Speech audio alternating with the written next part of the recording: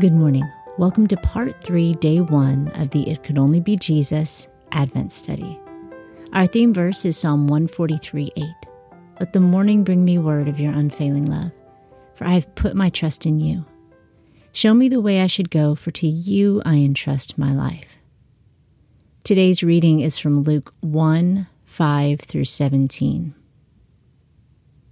There was in the days of Herod, the king of Judea, a certain priest named Zacharias, of the priestly division of Abijah. He had a wife of the daughters of Aaron, and her name was Elizabeth. They were both righteous before God, walking blamelessly in all the commandments and ordinances of the Lord. But they had no child, because Elizabeth was barren, and they both were well advanced in years. Now while he executed the priest's office before God in the order of his division, according to the custom of the priest's office, his lot was to enter into the temple of the Lord and burn incense.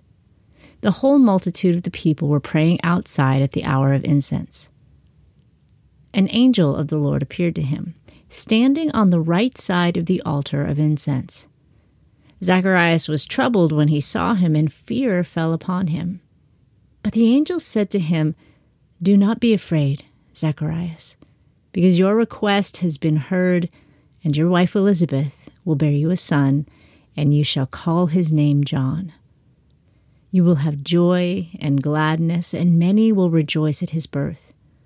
For he will be great in the sight of the Lord, and he will drink no wine nor strong drink. He will be filled with the Holy Spirit even from his mother's womb. He will turn many of the children of Israel to the Lord their God.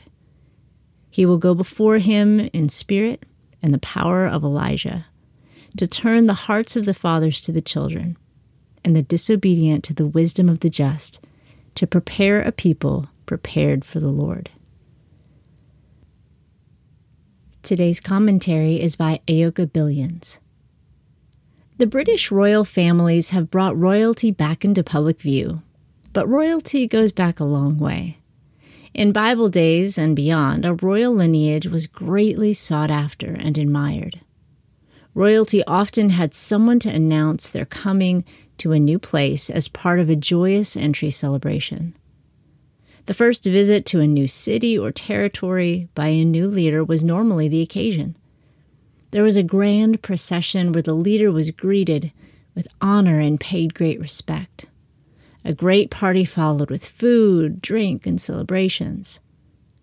By reading the entire Christmas story, we learn that the Father, along with his angels, used 2 grand announcements and 2 miracles to bring the birth of 2 men to pass. Both John the Baptist and Jesus had miraculous births. God the Father brought John the Baptist to announce his son. Luke 1:17 spells out his calling. And he will go before him in the spirit and power of Elijah, to turn the hearts of the fathers to the children, and the disobedient to the wisdom of the just, to make ready for the Lord a people prepared. Jesus, the most impressive royal figure ever to live, had someone to announce his coming. The God who made everything lowered himself to take on a fragile form in order to save the ones created in his image, whom he loved more than anything else on earth, the human race.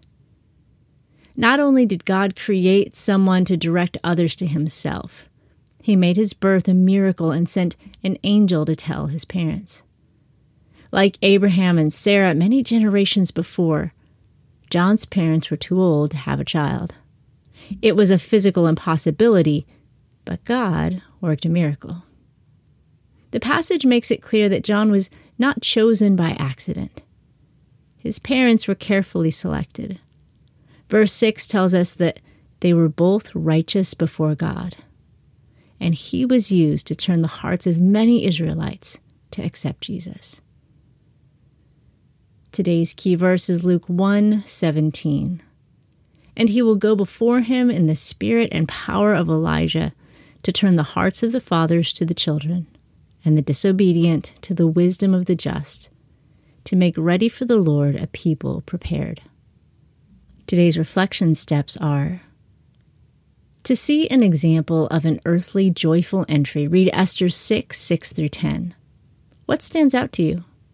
Would you enjoy being treated this way? 2.